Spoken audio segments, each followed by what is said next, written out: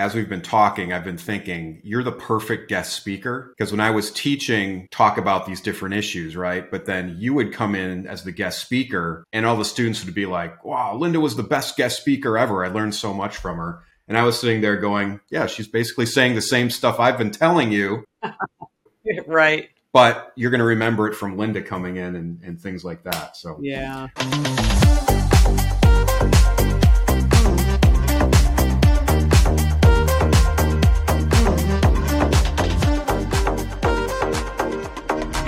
Hello, and welcome to the Fractional Executive Podcast. I'm your host, Ryan Kauth.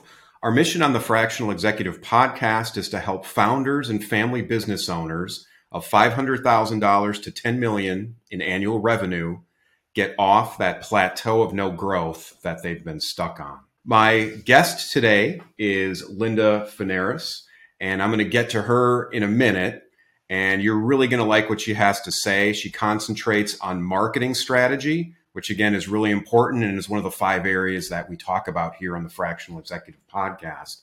But before I introduce Linda, again, I want to remind you as listeners and viewers, in order to help you grow your businesses, we need to grow the show. And so what I would ask you to do is please like, subscribe, follow, leave us a 5-star review, and also share the podcast. That way we can grow the show, get great guests on here like Linda, and you can then grow your business, getting it off that terrible growth, no growth plateau that you're currently on. So Linda Fanaras is the CEO and founder of Eclatant Botanicals, an all-natural organic skincare line. And she's the CEO and founder of Millennium Agency, a nationally recognized top women-led creative branding, storytelling, messaging, and digital marketing strategy firm that leverages data analytics to accelerate business growth. She started an accounting and business software company, led the marketing division, and the company was then purchased by Microsoft.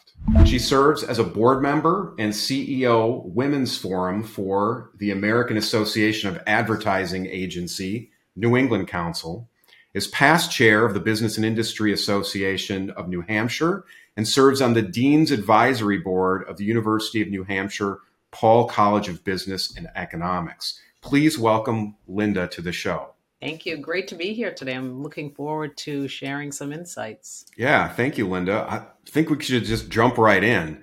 I mean, Linda, you've been creating marketing strategies and brands for several years very successfully. In today's consumer world, what still works?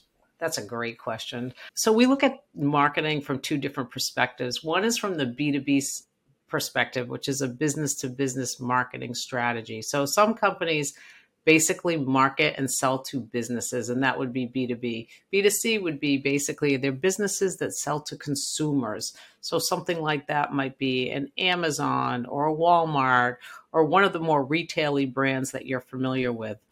So I'll start with the B2B side because I think that's a little bit different and it's a different strategy. On the B2B side, what we find really is branding is key to growth because often some of these industries and companies are very scattered in how they speak about themselves, and it gets confusing to their target market and to their consumers. So we always stress, make sure you have a strong brand identity, make sure you know who you are, make sure you know what you stand for, make sure you know how you want to position yourself in the market and how you want to speak to your target markets.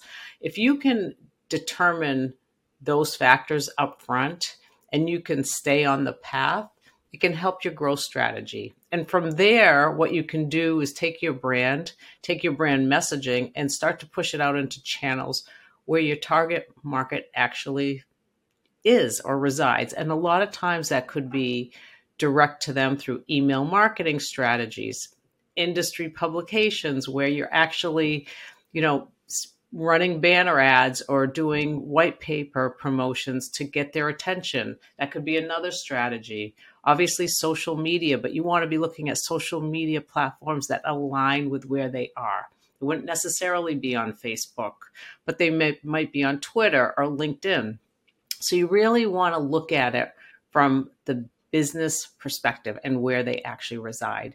And then it helps to determine, okay, my strategy from a B2B sector will include email marketing. It will include social media. It will include digital advertising, and may include, like I said, industry publications and advertising in those areas. So on the B2B side, I would say it's really important to keep in mind like who you are, what your brand stands for, and finding those platforms that actually are where they actually exist. And I will just speak a little bit on the consumer side because that's totally different, because consumers tend to purchase on emotion a lot of times. And when you're building out brand strategies and you're building out actual messaging around that, you want to make sure that you do have emotional messaging that really does resonate and really engages that audience. And those target markets could show up anywhere. It could be, again, on the digital side, definitely on the social media side, but it would be other social media. It might be Instagram, could be Facebook, it could be TikTok.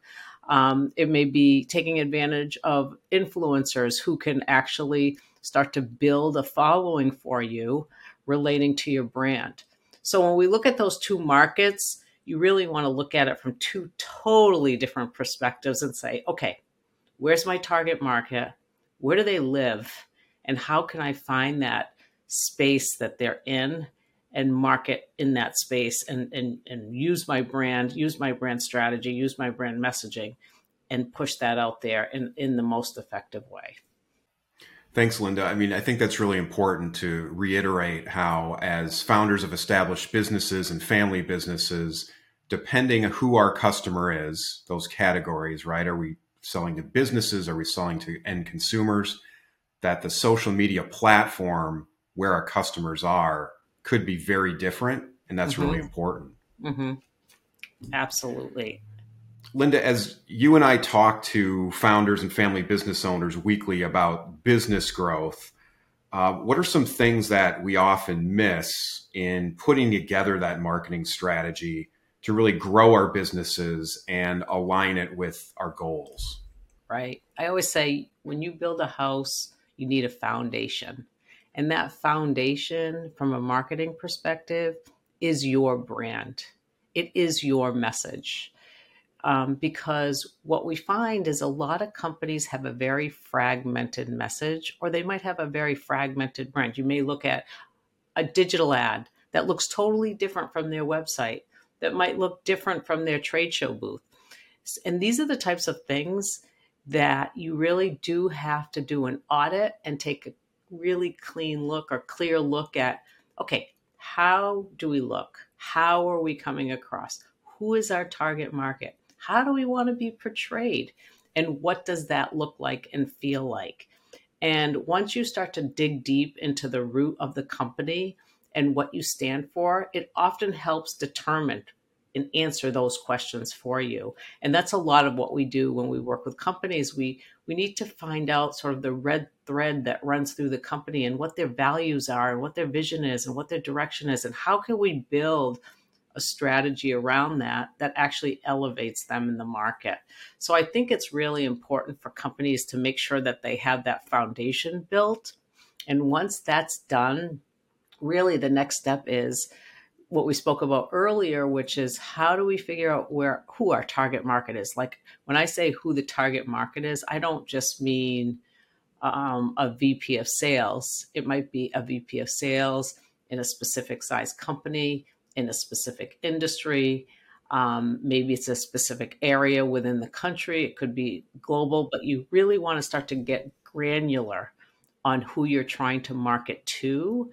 And once you've determined your brand, your messaging, your target markets, then you can start to push out some of the strategies that we spoke about earlier, whether it's email marketing, campaign development. All those things will start to come together in a more cohesive way once you build the foundation and start from that perspective. You know, Linda, you alluded to how our customers change, and sometimes we miss that as well. And I think probably nothing exposed that more than COVID in how consumer behavior and buyers actually changed. So how can we continue to do that research to stay on top of the changes that our customers want? That's a great question. So customers, a lot of times what we find too is companies will have like a competitor that comes up on their coattails and they get nervous about that. And they might feel that they're losing market share because they haven't been advertising, especially during COVID, because a lot of companies stopped. It's those companies that continue to advertise during times like COVID, during times like the recession, that come out on top. And I think that's one thing that companies should try to keep in mind, as the economy continues to shift and maneuver. Try to maintain some consistency in your marketing and advertising to make sure that you can maintain that position and that top of mind, brand awareness that is so important. So I think, when it comes to situations where you're finding it maybe a little bit more competitive or finding it more challenging, you do want to stand true to who you are, stand true to your position in the marketplace, and continue as much as possible in all of your marketing efforts in order to maintain brand and customer satisfaction. And I always look at, you have prospects and then you have customers. You need to keep the customers happy because it's really expensive to go get new customers, right? But on the other hand, you also need to continue to be prospecting. So building out strategies that actually address both scenarios can completely help you stand out from that crowded marketplace and compete with other brands on a whole nother level. And that's really what you want to be able to do, especially when the market is shifting like it is today. There's a lot of changes going on the technology side. You do want to make sure that you keep that in the back of your mind and stay ahead of the competition and just do more and try to be more in your space. And that can really help elevate your brand. Thank you, Linda. So Linda just told us how if we're feeling like the competitors are coming onto our coattails, we can fight back. And again, that's why I started this podcast. The podcast is so you can grow your business. Some of you are stuck right now on that next plateau of growth and you can't get off of it. And so us having great guests on here like Linda, it's really important that you like, subscribe, follow, leave us a 5-star review, as well as share the podcast. So guests like Linda will be on the podcast. They'll come back. That way we grow the show and you can then grow your business. So Linda, you alluded to economic downturns, right? And when times are good, to check on the effectiveness of our marketing strategy and branding, how do metrics come into play with that? Yeah, that's great. I mean, if you sort of rewind and you go back 10, 20 years ago, and we're dependent a lot on a lot of traditional media like TV or radio, or even like sending out letters in the mail, right? Or doing direct mail. It was very challenging to track the ROI. You could look at, maybe incoming calls or people walking through the door if you're a retail place, and maybe an uptick in sales. But today, with the digital strategies that are in place, it's amazing what you can track. It really is amazing. And you can get down to, where is that lead coming from? If I generate X amount of leads, I will be able to, convert a percentage of those into potential sales. And maybe out of those potential sales, I can close 10, 20, 30% of those, which will translate into X amount of dollars in business. So when it comes on the digital side, I mean, we look at impressions, we look at cost per lead. We also like to look at the customer lifetime value, because somebody might run an expensive campaign, and then they may get a few clients and they're like, oh, we didn't really get that much. We got, let me make some, $50,000 in new business. But when they really do the math and they look at the customer lifetime value of that $50,000, it could be $500,000. So you do want to look, beyond, your nose. You want to look at, okay, how are these leads going to translate into new business? And when we do get the new business, what does that mean for the long term, as long as we can retain them? And that's what we spoke a little bit about earlier. It's not about building strategies to only get new business, but also how do you keep your existing customers happy? And that's another strategy that I think, employers should really keep in the forefront of their mind. And some, put more effort into that area than others, but some don't put any effort into those areas. And I think it's really important to keep that in mind when you're starting to build out some of these marketing strategies for growth. Linda, you've really given our listeners and viewers a lot of really good nuggets as far as marketing strategy, what to look forward to, look back on, and how it's much easier in today's digital marketing world to track your ROI. But I would like to ask you a little bit more about your companies and you as an entrepreneur. Linda, you started Eclatant. I want to ask you about those initiatives, but more specifically, as a founder of multiple businesses and companies, how do you personally decide to start something new? Yeah, that's a great question. So, a Millennium Agency is our longest standing business. We've been in business for 23 plus years, maybe 24 this year. We work with global clients. We're primarily in the B2B sector. The goal with that really is I started that company primarily because at the time my children were little and I thought, okay, I needed a little bit more flexibility and I really wanted to be my own boss. So that was when I started the company, and it took time. I mean, like any company, unless you get really lucky, it really takes a lot of, hard work. And I always say it's persistence, it's determination, it's focus on what you're trying to achieve. And as long as you can do that and kind of keep in the background all the things that get you down, because those are always going to come up. But if you can just stay focused on, where you're trying to head to, then at the end of the day, you will have something that you're proud of. And so once we got that going, and what we decided to do is, as cannabis started to emerge, probably like 4 years ago, we started a company called Cannabis Brands. And that company focuses in specifically on the cannabis, industry. It's a, ancillary company. We don't sell anything. We're just servicing that cannabis industry because it is a growing industry and it continues to grow and get legalized, throughout the states. The third company is Eclatant. And honestly, that company was built out of just, frankly, I think a passion. I have some relatives in France. I went to France. I spent some time there.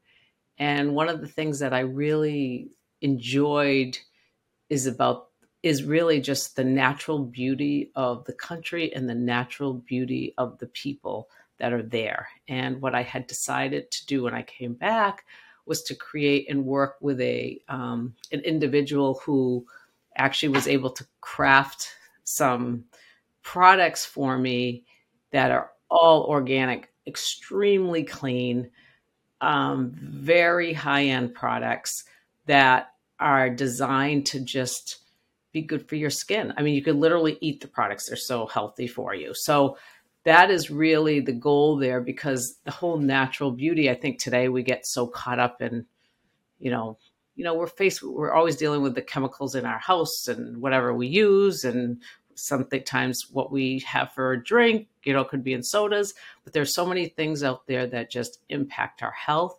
I thought, okay, let me try to do something that would be more positive and build out a product line, an organic skincare line that's actually great for your skin and great for your health. And that's why I had created Eclatant Botanicals. But as far as managing all of them, I mean, it is challenging, but I'm always up for a challenge. So it's really shifting priorities depending on what's important at that time and what's not.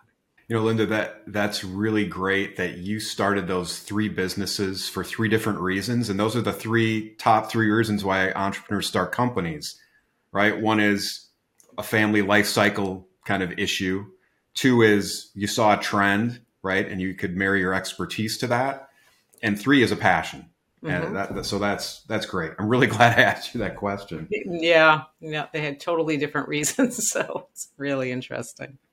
So the question I ask all of our guests on this podcast has the theme of, you're a fantastic marketer and you have that functional kind of department of expertise, if you will.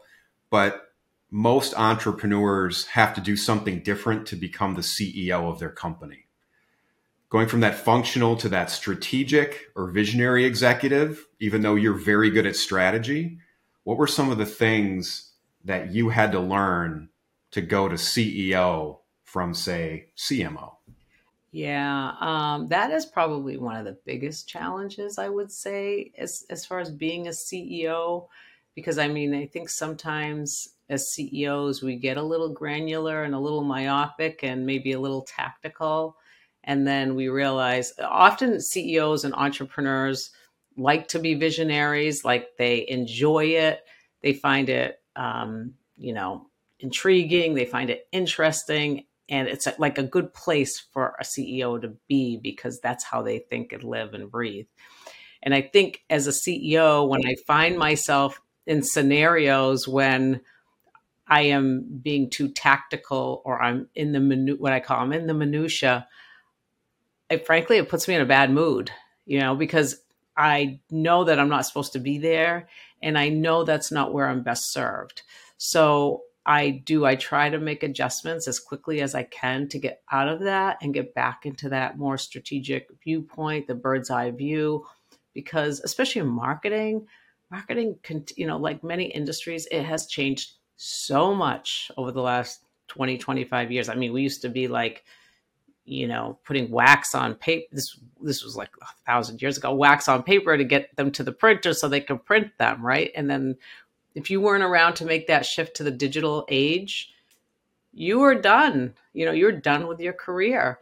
So with marketing, you really have to stay up to speed with what is next, because the minute you stop that, you start to lose market share and you can't keep up. So I think it's really important to stay at that strategic level. I mean, for any business owner, frankly, because their business and their markets are constantly changing, and to stay in the forefront of emerging trends and what's out there, is key to growth. And if companies take a look at a SWOT analysis annually, that's something that will help them identify, okay, what's coming up on my coattails that I have to worry about, and what other opportunities should I be looking forward to or looking at so we can continue to grow or we can take advantage of these opportunities. So I think that that's key. Is just, for me, it's when I know I'm getting in a bad mood, I know like I'm getting too granular and it's time to get out of that. Linda, that's great. The number one thing I talk to my clients about in this area is getting to that point where they could take a week vacation out of the country and they're not completely worried about their business burning down, right? But I think you went beyond that just now and talked about how you kind of check yourself when you're falling back into that granular tactical area. You're feeling bad about it, and I think that's great. Thanks for sharing that tip. Yeah, and I think when entrepreneurs do start their business, you start out maybe in a lot of cases doing the work, and then you have to shift to hiring and bringing people in to actually execute the work for you. And if you are not there to make sure that that's getting sort of transferred properly and getting executed properly, then again you get back into actually the doing, and that can be the challenge for CEOs, because I think a lot of times CEOs can be a bit of a perfectionist, so that can create another set of challenges. Yeah, exactly. Linda, thanks so much for being on the podcast today. I want to give you a chance to tell our viewers and listeners how they can get a hold of you and just talk about some of the projects you're working on. That sounds great, Ryan. Sure. And I'd love to tell everybody where they can get in touch with me. Again, my name is Linda Fanaras, and you can reach me on LinkedIn for sure. And just to spell that for you, it's F as in Frank, Anaras, always. So it's easy to remember. So LinkedIn is a great place to find me and connect with me directly. If you do want to check out Millennium, that's your best bet, is www.mill.agency, and reach out to us there as well. So we do a lot of branding projects and brand messaging projects. And branding is really building out that identity, doing a deep dive into the company, finding out, like I said earlier, what they stand for, what their vision is, who they want to be, what that red thread is that runs through the company. We build out a brand identity that lines up with that.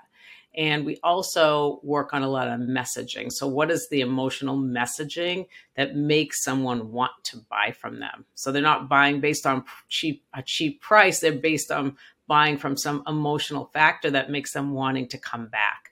And that's the key that we help, companies with. So we do a lot of we're working on some manufacturing branding projects right now. We're actually doing a B2C branding project as well. In the cement block space is one.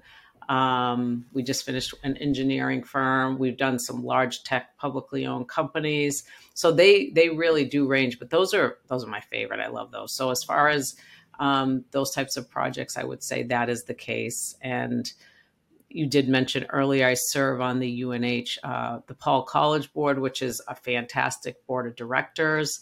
I love that organization and I love what they stand for. They're an exceptional school.